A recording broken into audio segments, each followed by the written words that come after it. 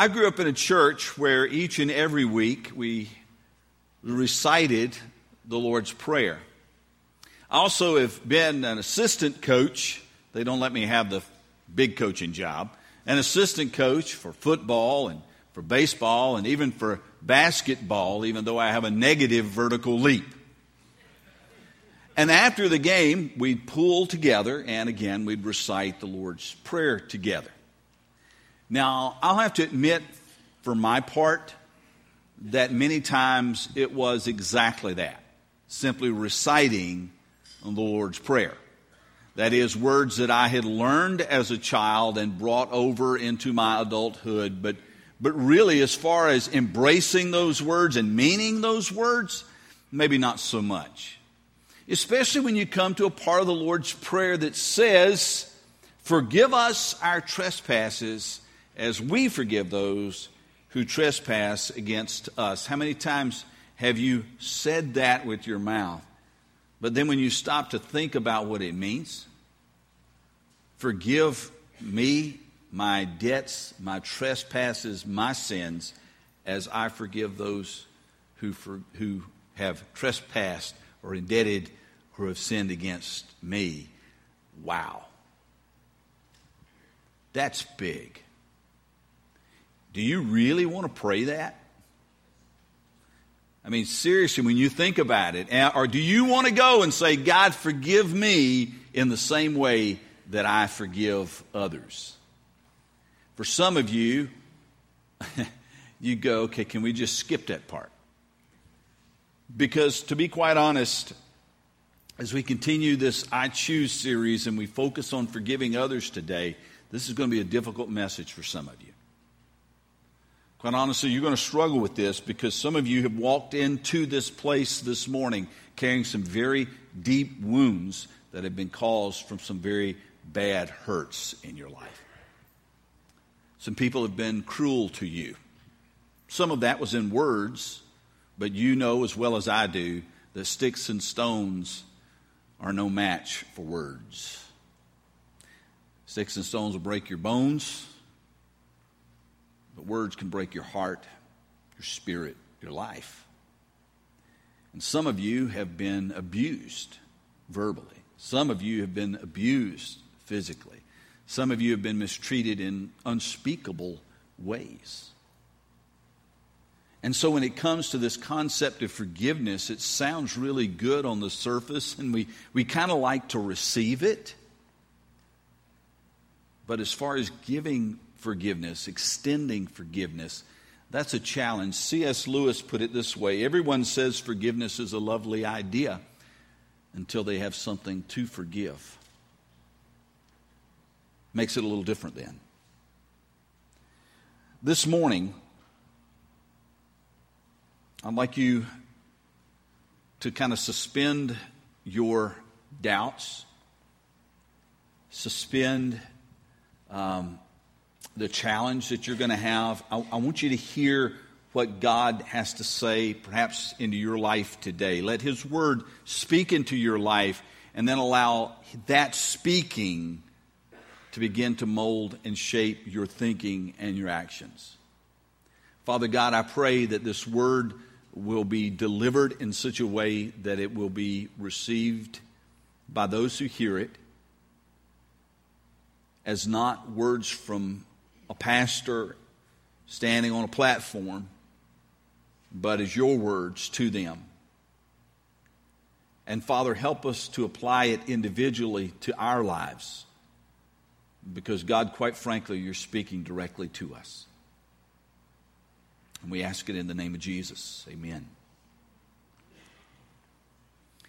In Matthew 18, we encounter a situation where Peter, that bold and sometimes brash apostle, comes to Jesus with a question.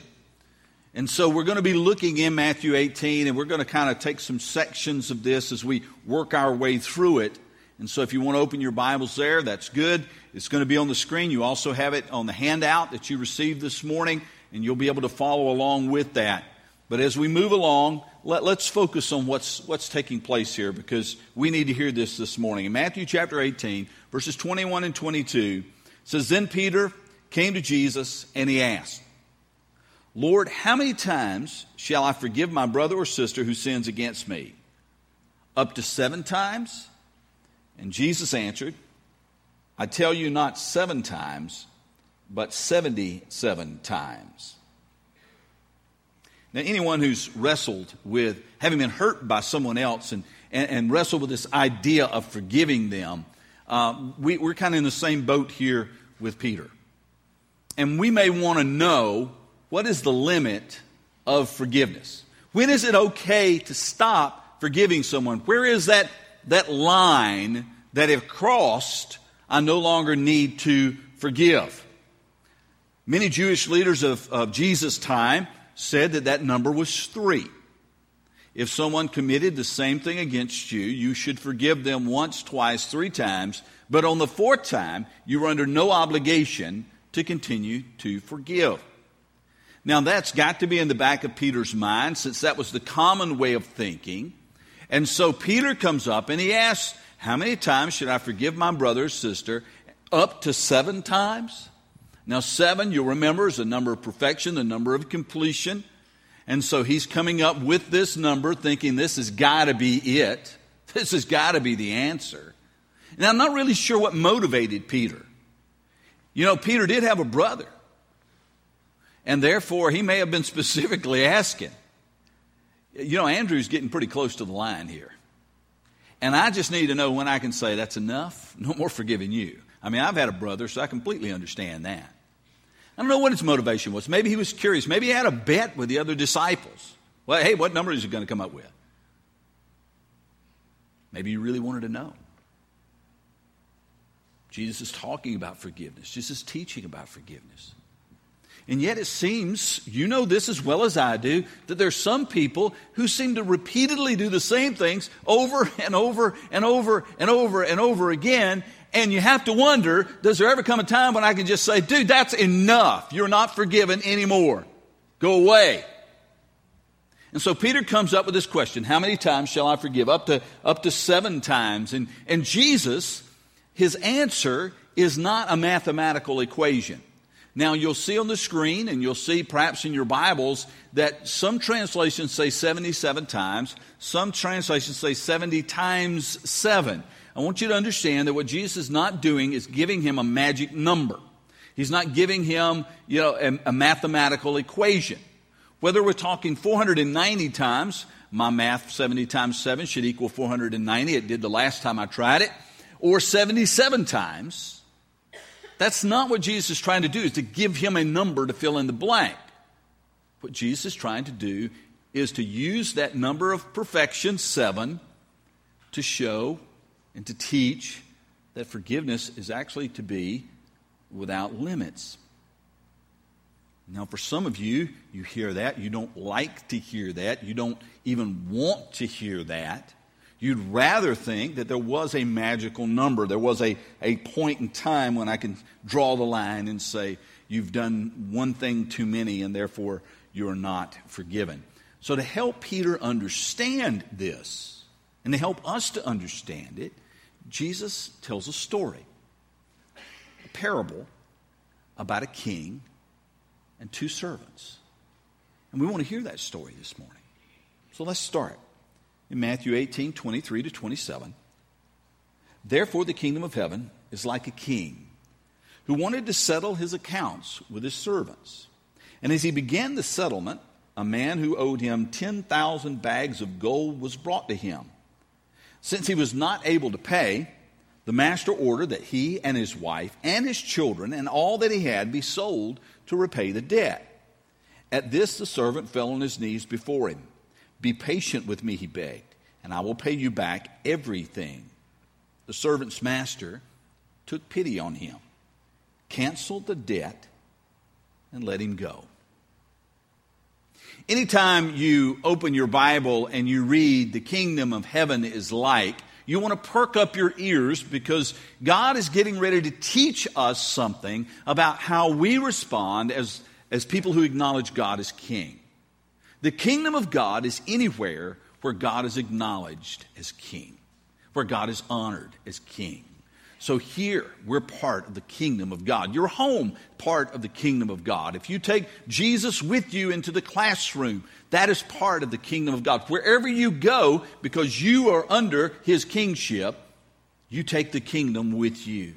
It's portable, like the tabernacle in the wilderness. It's portable. You take the kingdom with you wherever you go. And whenever we read that the kingdom of heaven is like, then what you want to see here, what you want to come to understand is he's telling you how it is to live under the rule of your heavenly king. The story is really simple. A king wants to settle his accounts. Maybe it's the year end, the fiscal year has come to an end, and he brings out the books and he begins to settle his accounts. How much do I owe someone else? How much do they owe me? Let's get this stuff squared away at year's end. On the ledger was a man who owed a huge debt. The NIV we just read said that he owed 10,000 bags of gold. The New Living Translation translates that simply millions of dollars. The literal translation is that he owed 10,000 talents. And when we think of talents, we think of the giftedness, being able to sing or play an instrument or juggle or whatever it is, whatever that talent might be. But a talent, in fact, is a measurement, a unit of measurement. If you go and look it up, and there's some disagreement because we've got 2,000 years between then and now, but a talent in New Testament times was equivalent to 58.9 kilograms, which tells most of you absolutely nothing. So let me translate that. It's about 130 pounds. About 130 pounds, typically, the talent measured gold. So we're talking 130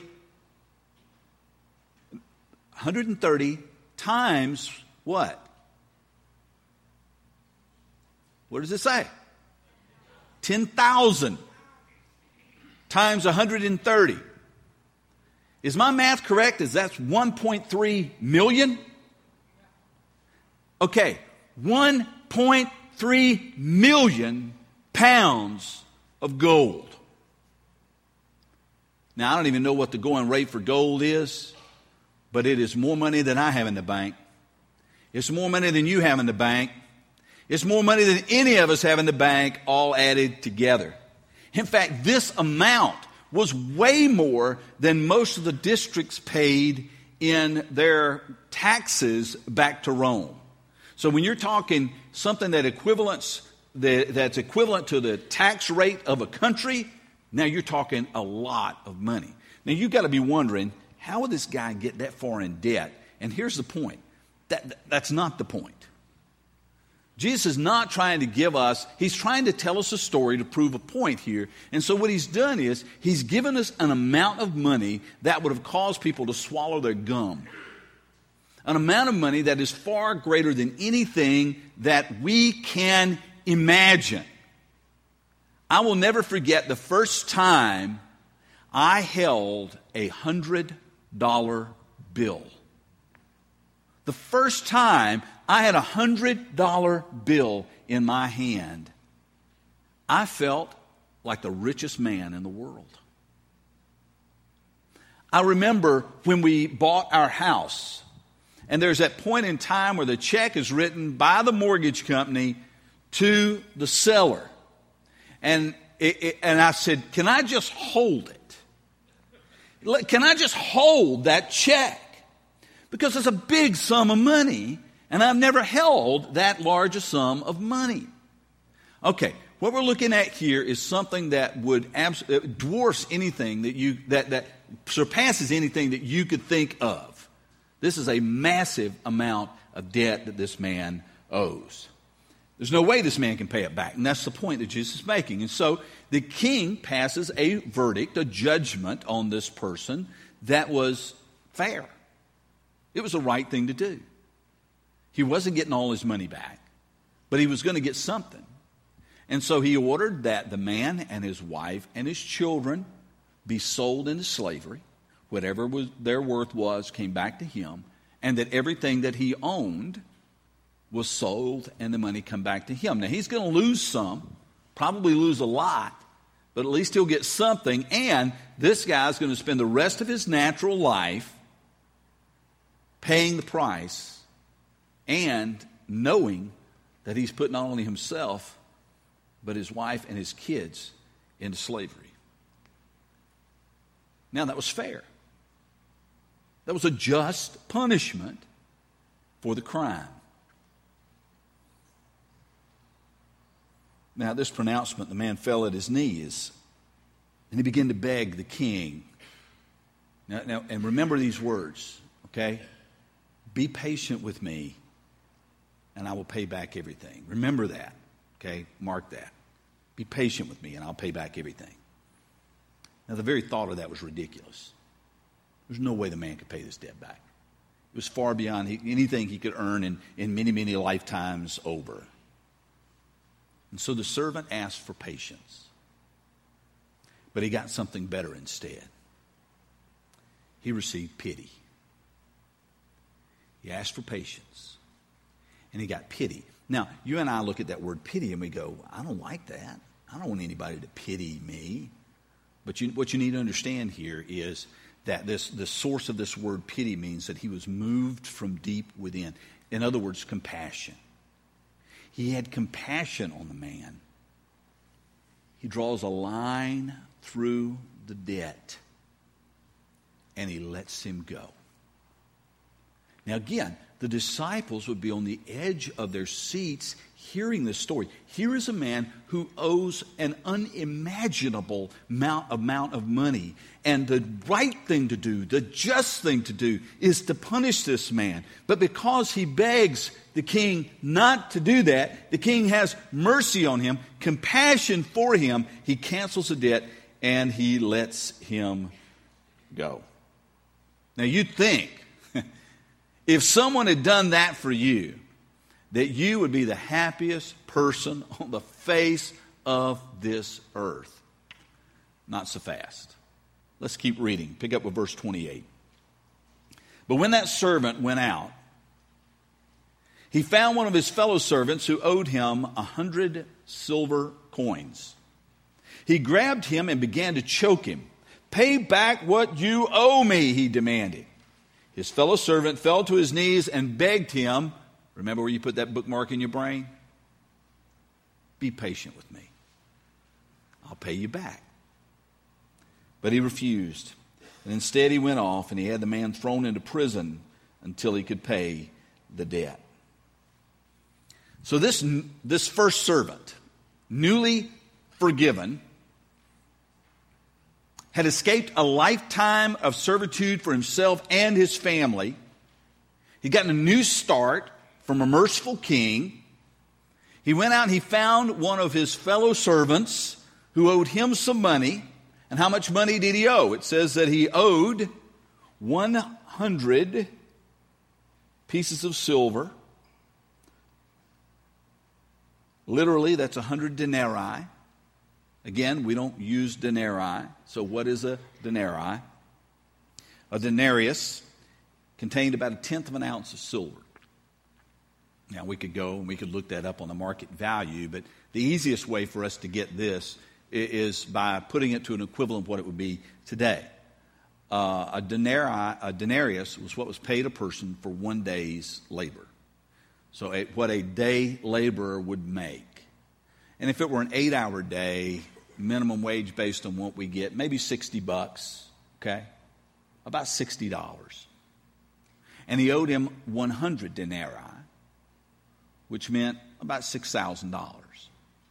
Now, still a lot of money, but when you compare it to what this first servant owed, $6,000 is nothing. It's peanuts to what he was just forgiven. And the reaction of the king towards the first servant was understandable, that he would sell him into slavery, but then he gave him mercy. The reaction of the second servant makes no sense at all. And his disciples would have been sitting there going, are you kidding me? He went out after being forgiven millions and millions and millions and millions and millions of dollars, and he found this guy who owed him $6,000, and he treated him that way. He was filled with anger, filled with venom, filled with rage. He grabs the man, he begins to choke him. The king didn't even do it to him. The man falls on his knees and he begins to beg, and we've heard these words somewhere, haven't we? Be patient with me, and I'll pay you everything. And you would have thought that somewhere the tape would have rewound in his brain, and he would have gone, I've been here before, but I was this guy. And at that, he'd have pulled him up and said, brother, I am so sorry. Let me just tell you what happened to me. I went in before a king. He was so merciful, so gracious, and he forgave me a debt that I could not pay. And here I am treating you like this. Brother, I'm sorry. Let me tell you something. Your debt is forgiven. I wish that were the way the story went, but it's not. Let's check it out. Oh, before we go to this next verse, since you have a blank, I'll help you fill it out. Those who've been forgiven so much should be quick to forgive others whose debt is not nearly so great. And again, just like C.S. Lewis said, forgiveness sounds like a really good thing until we have something to forgive. But let's move on in the story. Matthew 18, picking up at verse 31. When the other servants saw what happened, they were outraged. And they went and told their master everything that had happened. Then the master called the servant in. You wicked servant, he said. I canceled all that debt of yours because you begged me to. Shouldn't you have had mercy on your fellow servant just as I had mercy on you? In anger, his master handed him over to the jailers to be tortured until the day he should pay back all he owed. This is how my heavenly Father will treat each of you unless you forgive your brother or sister from your heart. The story of the king forgiving his servant millions and millions and millions of dollars probably had spread pretty quickly among his friends. All eyes would have been on this guy. I mean, just imagine. He's just been forgiven. People have heard it. Now they're telling people, can you believe what the king just did? He just forgave this guy millions and millions and millions and millions of dollars. He'll never see a dime of that back. Can you believe that? Let's watch him. Let's see what he does now. And the guy would have come in probably with stooped shoulders and the head bowed low. But he would have gone out with a smile on his face or a skip in his step, or at least that's how we would imagine the story would go. And everybody be looking to see how he'd react. Would he walk out and just find anybody and everybody he could and just grab them and hug them and say, hey, man, I love you. I love you, man. And just keep going down the line? Would he find the nearest stump and hop up on top and start preaching, declaring the mercies of the king? Do you know what a great king we have? Do you know how merciful and forgiving our king is? But that's not what happened. We just read the story. But we also need to know this.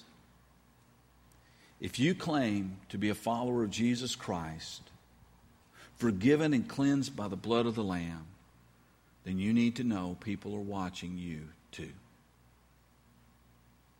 They're watching how you react when you're wronged by someone else.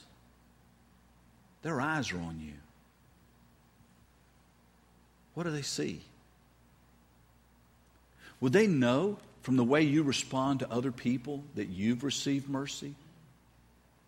Would they know from the way you respond to other people that you understand what it means to be forgiven?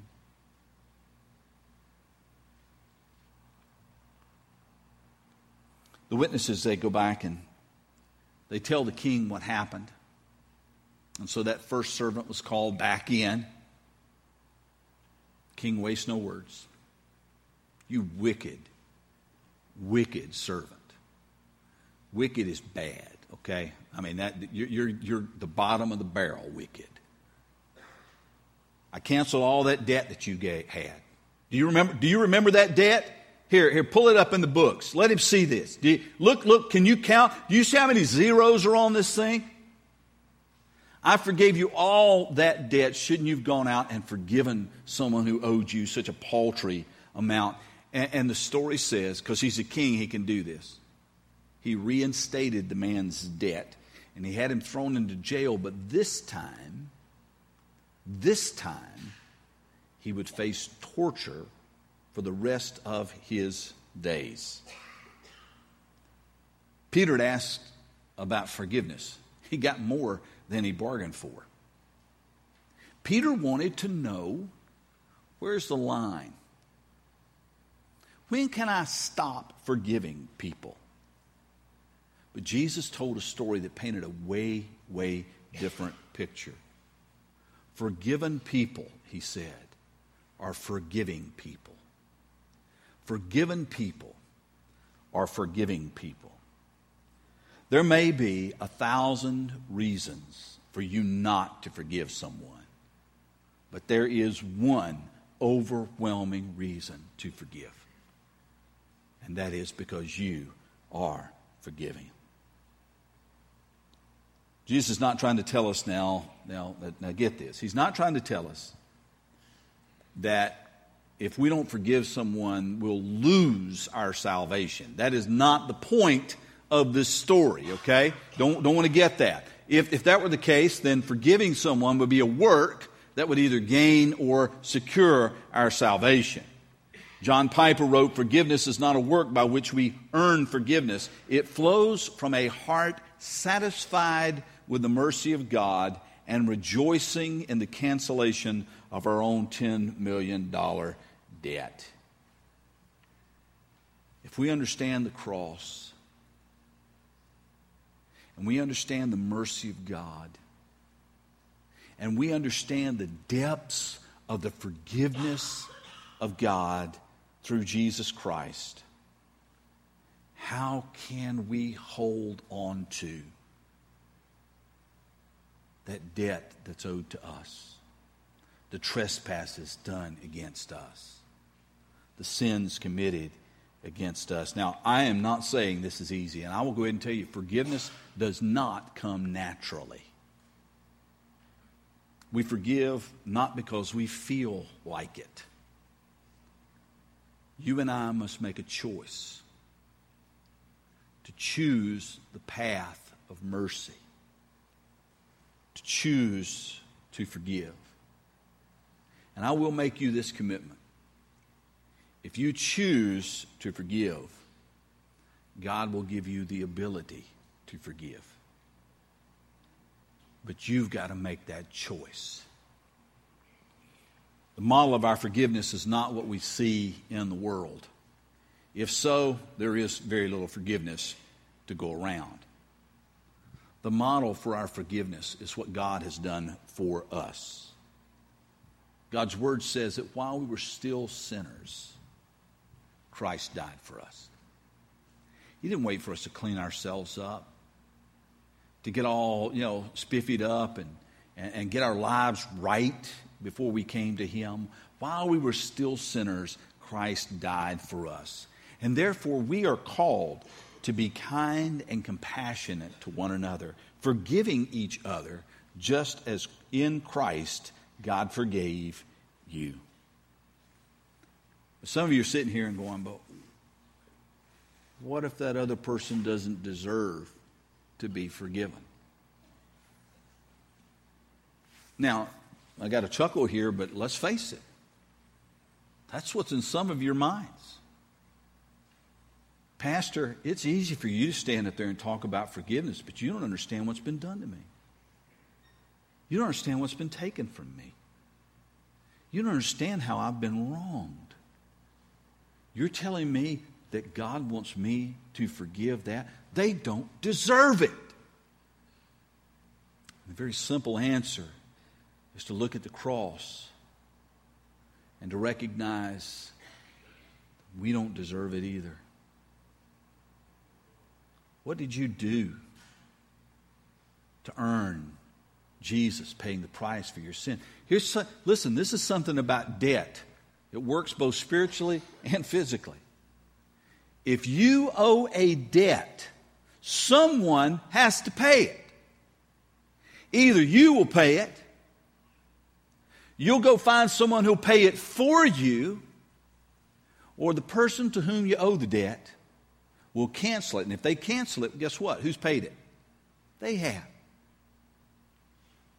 That's what the cross is. This is the payment, the price for your sin and for mine, and it was paid for. You deserve that. But Jesus did it on your behalf. He paid a debt that you could not pay, so that you might receive what otherwise you never could receive. Mercy and grace and forgiveness and life and peace and eternity with Him. I'm not saying it's easy,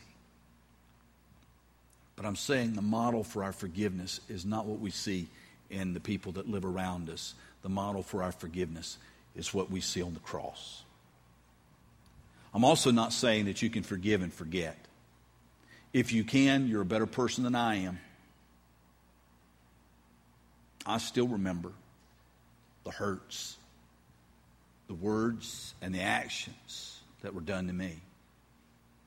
Some of them I remember all the way back from childhood.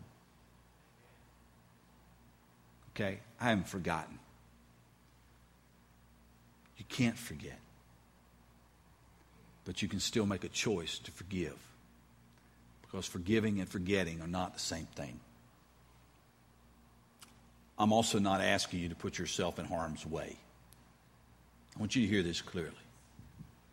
To forgive someone does not mean that you go back into a situation where you'll continue to be abused. That is not what it means by forgiveness. There are consequences from a person's actions that forgiveness does not wipe away. And so we need to keep that in mind. We don't want to misunderstand what forgiveness is. It's not permission for a person to continue to abuse you. It is a decision that you make, that you will not hold that person's sin against them.